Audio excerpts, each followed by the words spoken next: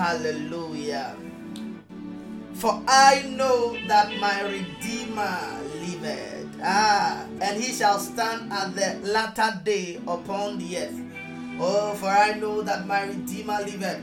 No matter what you are going through right now in your life, I want you to understand something, that you must know something, that your Redeemer lives.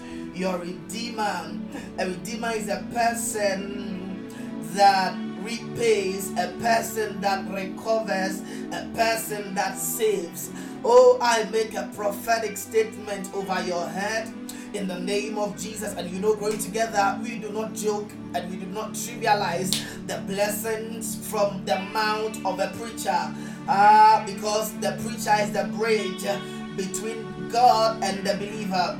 So we do not joke with it at all. And as I make a prophetic declaration over your head, may you recover everything. May things that needs to be repaid to you be repaid, and may your Redeemer save everything concerning your life in the name of Jesus. Oh, I know that my Redeemer lives.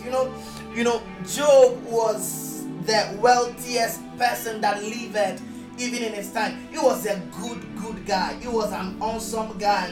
There is something you should understand about this particular person. Job was a good guy.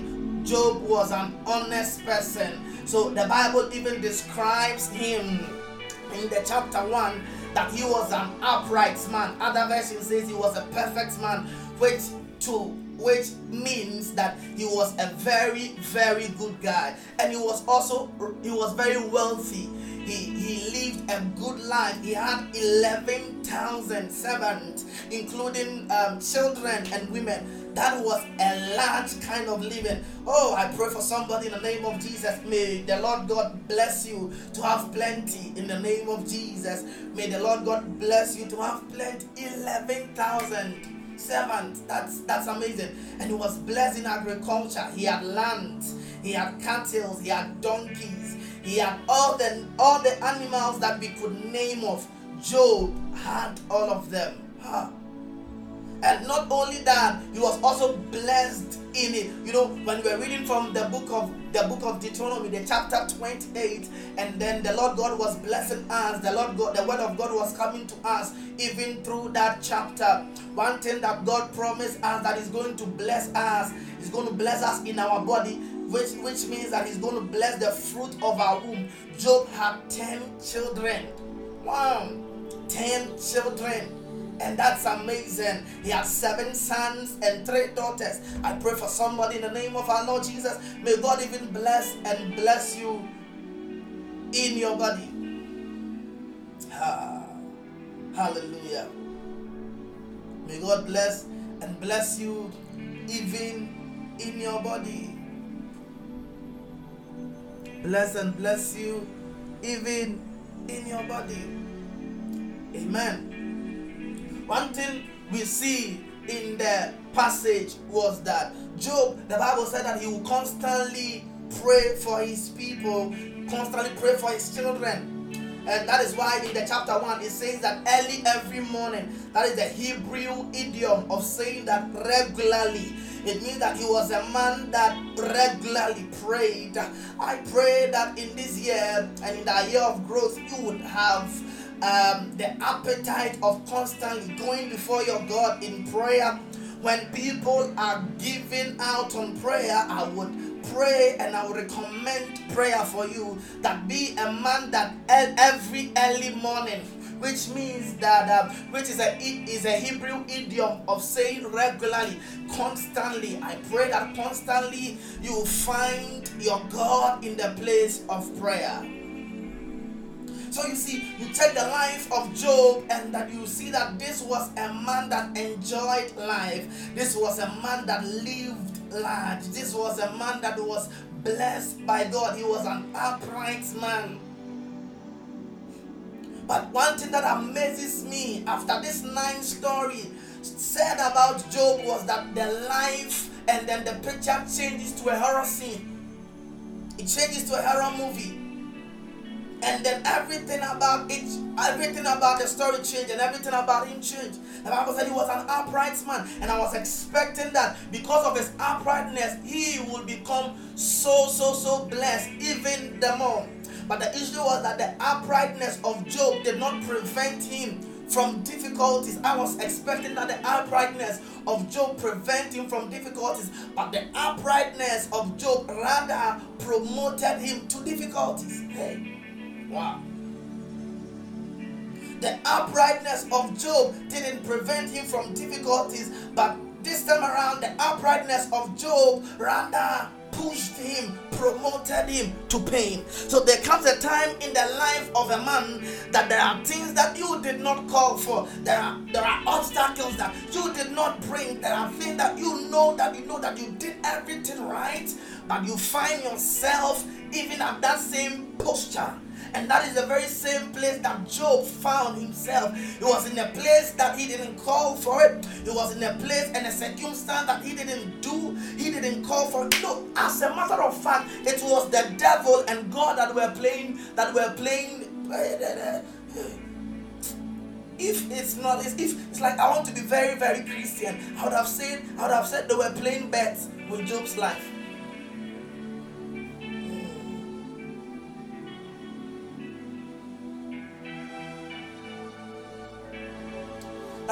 I would have said this, because there's one time the devil wakes up and then the devil goes where the children of God and the sons of God are, and then God began to ask the devil a question: have you considered my servant Job? Wow.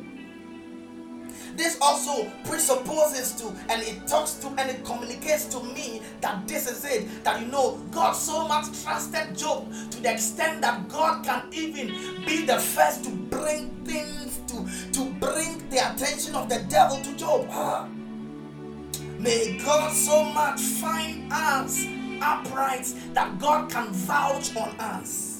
That God can say that I know this person, I know this young lady amidst the troubles, amidst the very things that is going to happen to her here in this country, to her even in this institution, to her even in this condition. There are other people that when they looked at the very things that is happening around even Ghana, that now it's not about how much you study, or it's not about how your certificate is decorated, or how hardworking it is to be a lady. It's about how beautiful you are and how you can open up some things for some people, and you have that contract, and you have that job, and you have that place, and you have that money, and you have that land.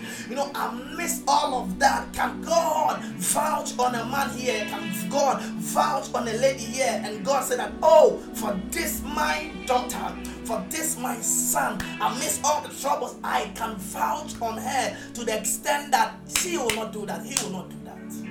Oh, I know that my Redeemer lives. Oh. And it was through no fault of Job's that Job found himself in a place he didn't ask for, in a place he wasn't prepared for, in a place he never thought he could be. And Satan said, it is because Job is so much having properties, he's having everything that a man could ever think. He was healthy, he was wealthy, he had families, he had lands, he had servants. What else could a man ask for? Job is living the life. He's living the Ghanaian life. Perhaps he's living the American dream. Perhaps he's living the China dream. He's living the dream that everybody wanted to do. So God said, okay, I give you permission. You can do everything to him. So the devil said, if you take this thing away from him, he's going to curse you. He's going to curse you. He's going to move away from you. And God said, no, he wouldn't.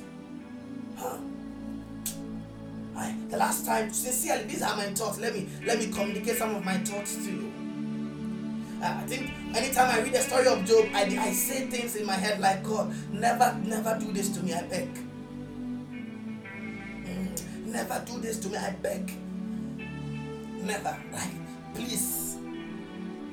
No matter how you think I do that, please, I beg. I just beg you. You please don't do that. Let me. let me stay like that because I don't know how things will evolve, God. I don't know because I don't really know if please, I beg. These are my thoughts, and I believe that you see, come on, the guy was good, and so Job began to lose everything. He lost everything. He started from his those that were dear to him, his dear children. He lost all 10 of his children. He lost his servant. He lost his animals. He lost all the properties that he had acquired. He even lost his health. So he was in constant pain, and he covered himself in sores. He covered himself in, he was covered in sores everywhere. This was the extent to which these things went. Wow. And the only thing that were left of Job was his wife. I don't know why God spared the wife. And at times it's like I want to side with the wife. At times I don't want to. And I'm human, so it's understandable. At times I want to side with the wife that this is a mother that has lost 10 children now. 10. So the trauma alone, this is a woman that was living large. Perhaps she had a lot of friends that every time would come there, and you know how ladies want to flaunt riches. It was just showing the friends some Gucci bags and some all the things, all the sprays, all the perfumes, all the colognes. He was just trying to live and to maybe. And just one day, all those things goes away. The children also goes away. But also in the other angle, I begin to see the wife as the reason why the devil didn't take that away from him was because the devil was only living things that would make Job curse God.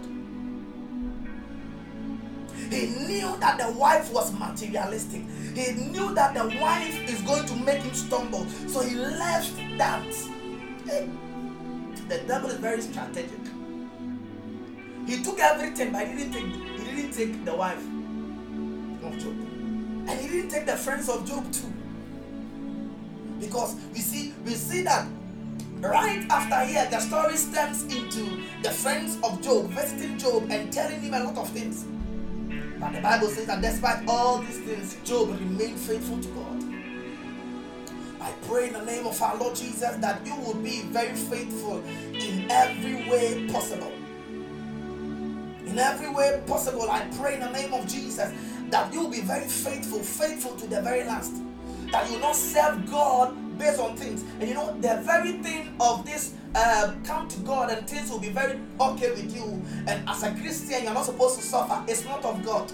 Oh, the last time I was listening to a radio station, and the man of God was saying things, and the man of God saying that when you suffer, you're not a Christian. When you are sick, you're not a Christian. I said, oh, this man of God doesn't know his Bible at all.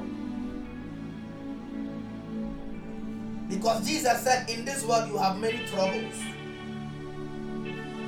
And as long as that is why at times the world sees us as some way. You must understand that as a Christian you go through troubles. As you must understand that will happen, and it will happen. I just pray that you will be strong during those moments in your life.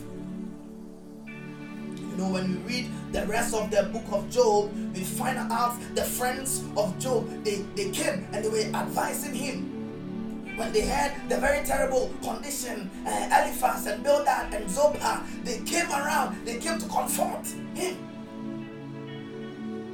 It looked so bad that they tear their garment in sympathy. And for 7 days they didn't say anything. And actually, I was saying that was a good thing. The only good thing that they did to Job was to remain silent with him for 7 days. Because after that was disaster. There are times that your kind word to somebody will be your unspoken word. There are times the very kind thing you can do to somebody in trouble will be your unspoken word.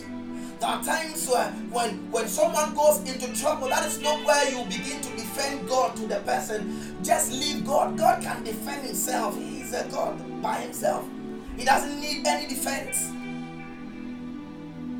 There are times someone just needs your sympathy. Someone needs you to be there. Someone needs you to just be there. Just tell them it is well. God will comfort you. May the strength of God be with you. That is what someone needs.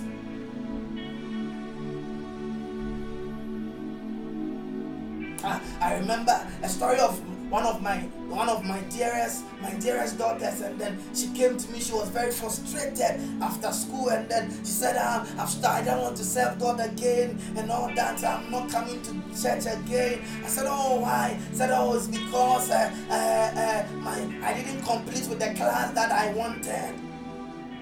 And he said, oh, why is it that other people were having a good class and all of that? And I said, oh, did you remember what I said to you? Did you remember when the times that you'll be praying, and then I was praying for you, and then the word of God came to you through my mouth, that the Lord said I should tell you that it's not going to change no matter what because when I see these things, when I see that which is ahead of you, I see that virtually nothing will change about the academics, but that which God promises you and that which God promised her is that right after school, God is going to come through for her. And then he said, yes, I remember perfectly, but there were other people that when they were praying with me, they were saying good things, and I'm saying that is them, but right now I want you to focus. He says, okay, so why is it that God will not give me good grades like he was giving the other people some? And you know, it was a very logical thing she was saying. Like, it's true. Like, in my consent and in my mind, I was just thinking, but God, give her good grace and give her. Why can't you can do both? So why? So why? But then you see, that is why he is God, and that is why he still remains God. And the very things we don't understand, and the very thing that you see, our wisdom to God is foolishness. Because you know, I don't want to think for God. I don't want to think for God. But you see, I have seen people that good times have made them swear away from God, and it ended them in misery. And I've seen people that bad times made them focus on God, knowing that they had no other option than to embrace God and to embrace God well, and made them focus on God. And the more they focus on God, the more tentatively they were able to even get what they desired and what God would have for them. So in moments like that, I don't want to defend God. I don't want to say anything. No. I just leave God to be God. I just leave the wisdom of God to operate. And I just focus on me sympathizing with the person. I try my best. Because I've seen that people have tried to defend God. People have tried to save God, and they ended up losing their life. And a clear-cut example is a man called Uzzah in the Bible. The Bible said the Ark of the Covenant was about to leave even from the hands of the priest. And there was a man called Uzzah said, let me save God. And God struck him dead. Oh. One of the things that when I go to heaven, I would want to ask God was, why did he do that? Why should you want to strike a man that in his mind he was just trying to help? He's God all by himself. Somebody say, I know. Somebody say, I know. Come on now. And we find in the story that the advice, that is the advice of the three friends of Job, that is Eliphaz, Bildad, and then Zophar. We see that the advice goes on and goes on, and most of it is very bad. It's a very bad advice. So I always tell people that when you're advising people, you see, when you want to pick something from the book of Job, you should read from the start to the end. At best, understand what happened before you pick something from the book of Job.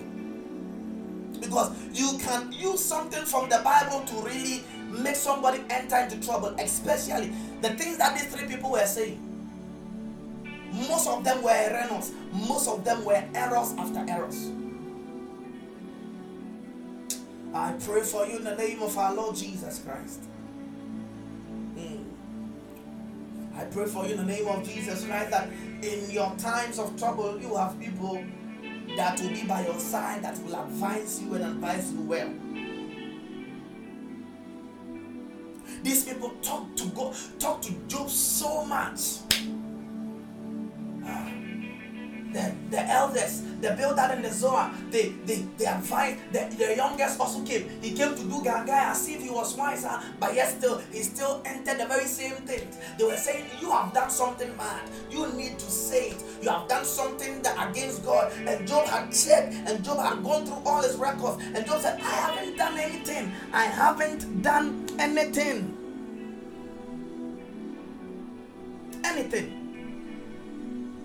I haven't done anything. And you see, you must be very, very, very, very quick. You must be very, very, very slow, as a matter of fact, to judge people when you see people go through trials and challenges in their life. And it's something you should typically understand. It should be a practice. Be very slow in judging people when you see people go through trials. Because you see, in the same prison, we find Joseph. In the same prison, we find also the cupbearer. And we find the other people, other prisoners. And you see, you can actually find a good person in a bad condition. It doesn't make them bad. So be very slow as a child of God. When you see somebody enter troubles and enter trials, when you see a faithful person or someone who served God or someone who claimed to love God and who claimed to pursue God, enter troubles, enter things, and you say, oh, I think now he has swayed. I think now he has turned. I think now he did something bad. The reason why he's sick is because he did something bad. The reason why this person died is because he did something that was not good. That is religion. I pray you move away from religion. I pray that you move away from religion, religious mentality. My Bible has made me understand that even the good, the most upright people, at the end of their uprightness, still find themselves, or they found themselves in pain, in pain, in suffering, and in loss. A Christian can suffer, a Christian can forsake, but I pray that is not the final destination of that child of God. Hallelujah.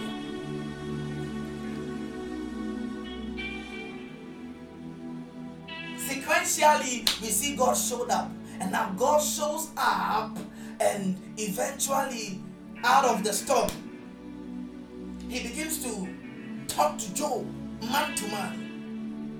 You know, Job was questioning God, and Job was trying to bombard God with a lot of questions, but yet he didn't care. He never cursed God. That is one thing I think preachers, we don't really highlight.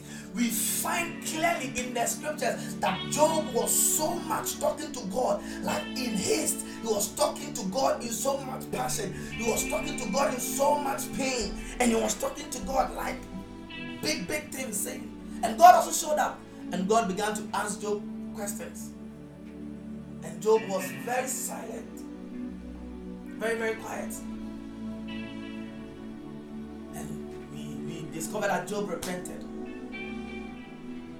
and God does make it himself very clear to Job, and he condemns the friends of Job who falsely accused him. And then he asked Job to pray for them. The Bible said that Job received in restitution. He received everything that he had ever lost, both in cattle, children. He received double of it. Hallelujah. And you know, when I look through the story of Job, is a very nice story. You can actually have time and read into the story of Job. But you see, as I read through the entire book of Job, this is what I discovered. That the key to Job's survival took me in his horrific trial was in Job 19, the verse 25. He said that, for I know that my Redeemer lives. When he lost everything he had, he lost his children, he lost everything he had. He lost his wealth. He lost his health. he lost every other thing.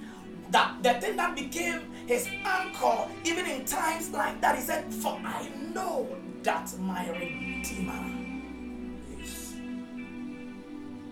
I know. Minim se Redeemer follow. What he said? For I know that my Redeemer lives. You know, in the times of trials, when everything is against you, when circumstances are against you, when friends are against you, when family, they are against you, when conditions are against you, when you look at the north, you look at the south, you look at the west, you look at the east, and everything looks against you, what you know is that which is going to keep you going. What you know is going to be your savior. What do you know?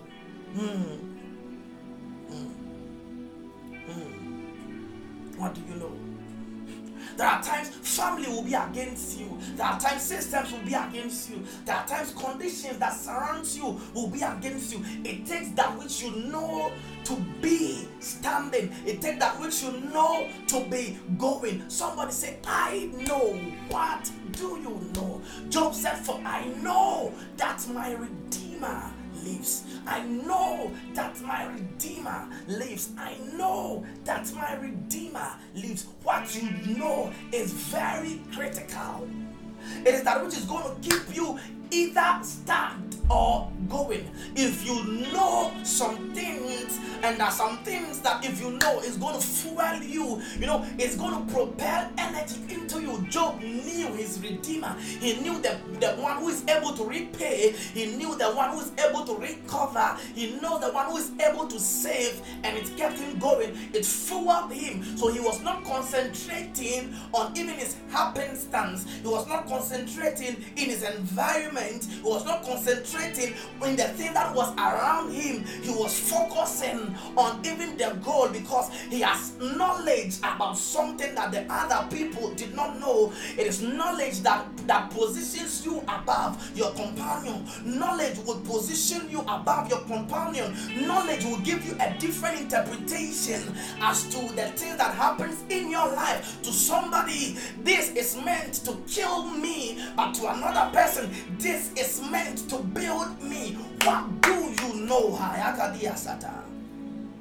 Oh, to somebody, this is meant to bring me down. To another person, this is meant to make me soar higher, to make me jump higher, to make me go higher, to make me reach higher. To somebody, I am born in Africa so that I will not be able to do so many things. I am having limited resources so that I will not be able to do other things. Oh, I came from this family, I came from this clan so that I will not be able to reach higher person. To another person, oh, I came from this place that I'll be able to know and I'll be able to go far. When the disciples saw the man that was crippled, they began to ask Jesus, and they were saying, so this person, was it the fault of his mother? Was it the fault of his father? Was it the fault of even the thing that even he himself did? But Jesus knew something different. When the other people knew even what we call a state of downsidedness, Jesus knew something different. Jesus knew something that was upright. Jesus said that the glory of God will be revealed. What you know will put you ahead of your companions. What you know will give you a different interpretation. What you know will fuel you when others are defueled. What you know will pump into you power. What you know will pump into you peace. When everybody is looking around Ghana and looking around their systems and looking around the world, and they say the world we live in is a very chaotic world, the person that knows that God has promised him peace, God has promised her peace, God has promised her peace, will say, oh, I know of a God that even distinguished Goshen, that was even a subset of a bigger set of Egypt. I know this, therefore I'm not perturbed, I'm not disturbed, I'm not discouraged, I'm not going to weigh down, because I know something, and that which I know puts me above. Oh, Job knew something. Job knew something that his other colleagues did not know. I pray for you in the name of Jesus. subscribe to knowledge, subscribe to something,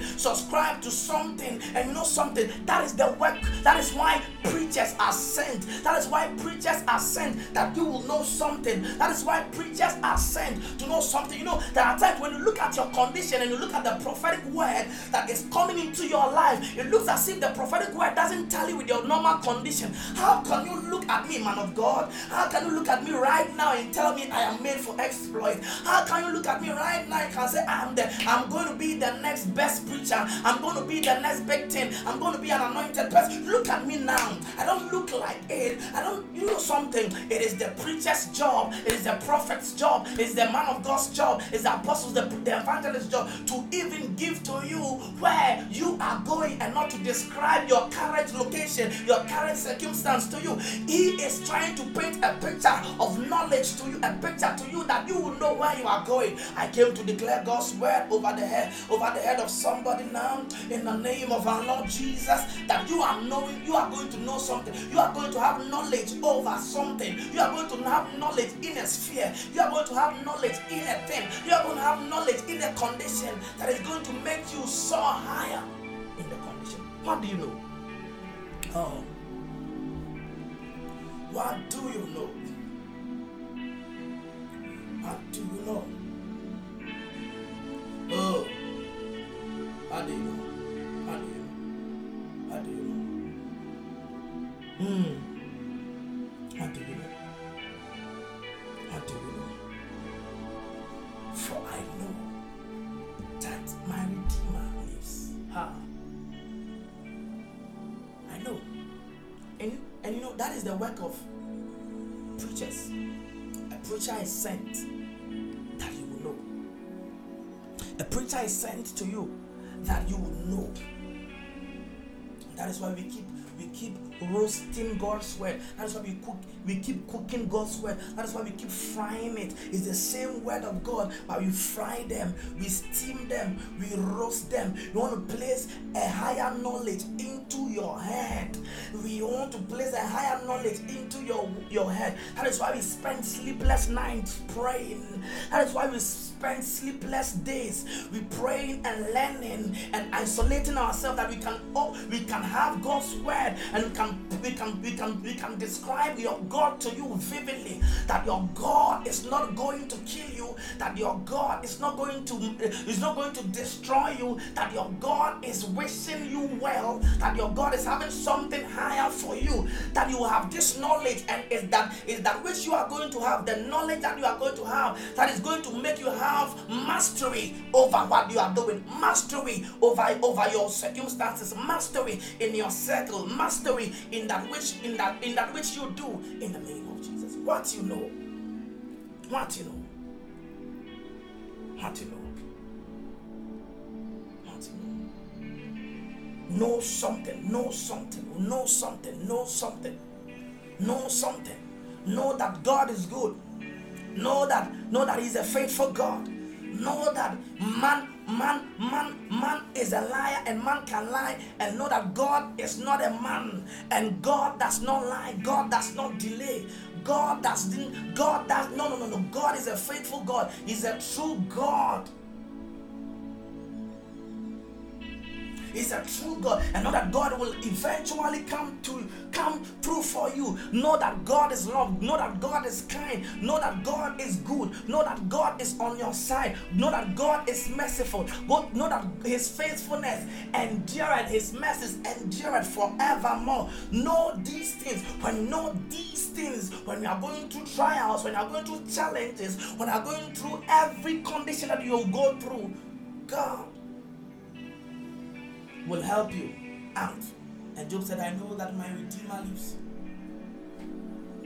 I know that my Redeemer lives. I know that my Redeemer lives. My God. Oh, I want to tell somebody that every word of God that has ever come to you will come to pass. I want to tell somebody that every word of God that has ever been released into your life will come to pass. When you read the scriptures and there is a word of God that it picks in your heart, that is also God's word, and it will come to pass. Oh, when you read the word of God, that you see that it is said that you are the head and not the tail. The only thing that God needs from you is your agreement. God just needs your agreement. Oh, minim said, Redeemer for etiase. And your Redeemer is not dead. Your Redeemer lives. Your Redeemer is not dead. Your Redeemer lives. Your Redeemer is not dead. Your Redeemer lives. That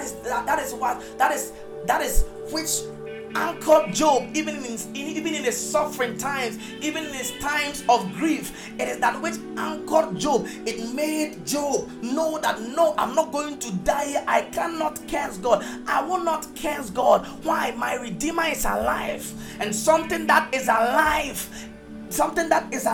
is going to make me come back to life. He had this very assurance in him that his Redeemer lives. I came to tell somebody in the name of our Lord Jesus, there is a Redeemer that is alive. He's going to bring you back to life. He's going to make the work back to life. He's going to bring that relationship back to life. He's going to bring your mind back to life. He's going to bring the dead situations back to life. He's going to bring everything back to life. So oh my God, Job had a revelation that his Redeemer is not asleep, his Redeemer is not dead, his Redeemer is not decayed, but his Redeemer lives, and therefore that which is alive is going to make him come back to life. I pray for somebody now, and I release a prophetic statement over your head. Every dead thing in your life, I make a prayer for you in the name of Jesus. May it come back to life. May it come back to life. I make a prophetic statement over your head in the name of Jesus. That family situation, that trouble, that circumstance,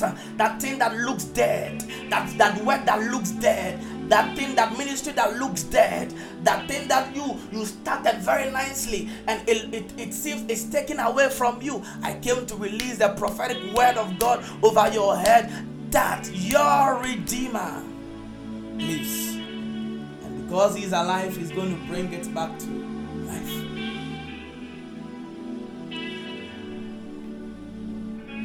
He's going to bring it back to life. Your Redeemer lives. And I like how Job described God. Job described, everything in Scripture, everywhere in Scripture, every person that encountered God in Scripture also painted a picture and a side of God to us that we possibly did not know. And that is the beauty of them that encountered God. They made us know God.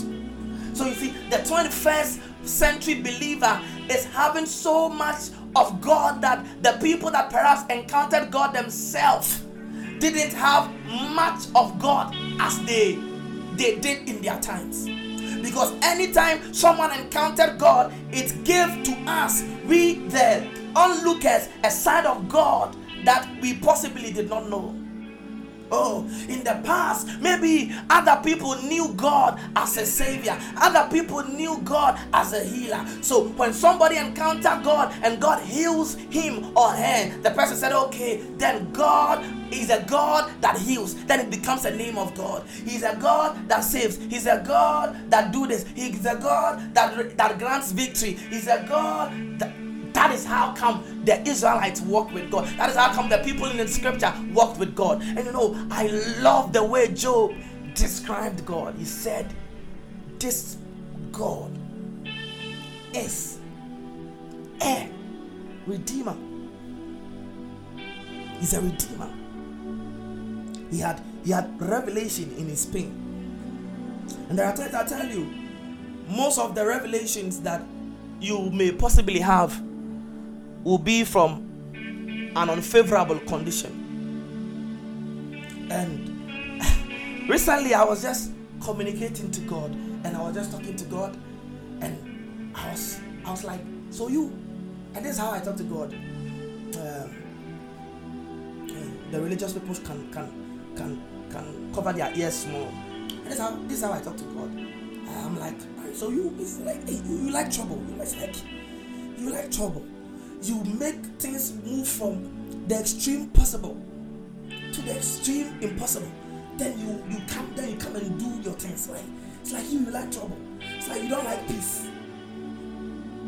It's like when you are there and things can be alright, you just don't like. You always want things to move from the extreme possible to the extreme impossible. Then you come in, then why? And then you told me something, and then you spoke to me, and it was very, very loud. That's why he said, when things move from the extreme possible, it moves out of the hands of man. When it comes to the impossible, that is where it comes into my hands. And it's true. As men, most of the times when we can do it by our own strength, hardly do we even seek the consent of God to do it. Hardly do we even involve God. Hardly do we even involve God. We don't even involve the consent of God. Nothing at all. But look at it. Most of the times you cry out loud to God were times that things moved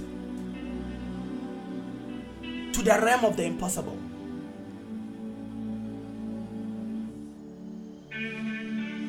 To the realm of the impossible. That is where God is.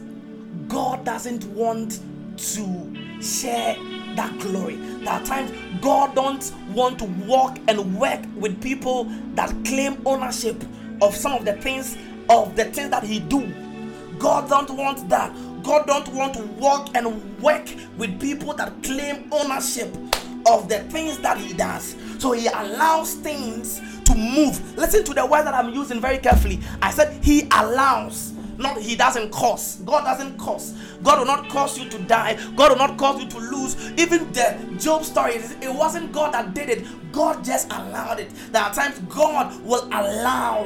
He will allow troubles to come your way. There are times God will allow that condition to become worse. There are times you just had a normal headache, and then God will just sit down, that it will move from headache till the time that you are on the hospital bed, and he's going to allow all that, and then he's there. You are on the hospital bed, you have moved from all the D's, you are in a critical D condition, and you are in the hospital, and then the doctor said, you are not going to live up till this point. You have a little amount of time to move or to live here on the earth. And you begin to cry to God. People begin to say things, this, and God comes in. And when God comes in, he defies logic. He defies logic. He defies logic. He defies logic. I came to tell somebody in the name of Jesus. It's my prayer for you. Some of the revelations, all the revelations we have of God came from conditions that were not very pleasant. Some of the popular things we say to ourselves, some of the Christian lines and phrases we say but my God shall supply all my needs according to his riches in glory. Like all these things we say, trust me, it came from the low point of people that walked with God. What I'm saying is that in your times of lowliness, in your times where you feel low and broken, there is a revelation that must come out of your life. It will bless a generation. It will bless a group of people. And listen to me, one of the most popular places preachers preach from is the book of Job. And it's about Job's story. And every Christian knows something about Job. Why? Because he was able to catch a glimpse of who God is and brought it out. Don't waste your pain. There is a prophet that is in pain. Bring it out. Don't waste that pain. Don't let the pain turn you into a better person. Don't let the pain make you deviant. Don't let the pain make you curse. Don't let the pain make you bristle. Don't let the pain get the best out of you, but get the best out of pain. There is focus in pain. There is revelation in pain. There is God in pain. For I know that my Redeemer lives. May you be blessed in Jesus' name. I pray for you. Get to know that your Redeemer lives. Get to know that your Redeemer lives. Get to know that your Redeemer lives. Get to know that your Redeemer lives. Makadiba Shata. Mandela. You are blessed. You are highly favored.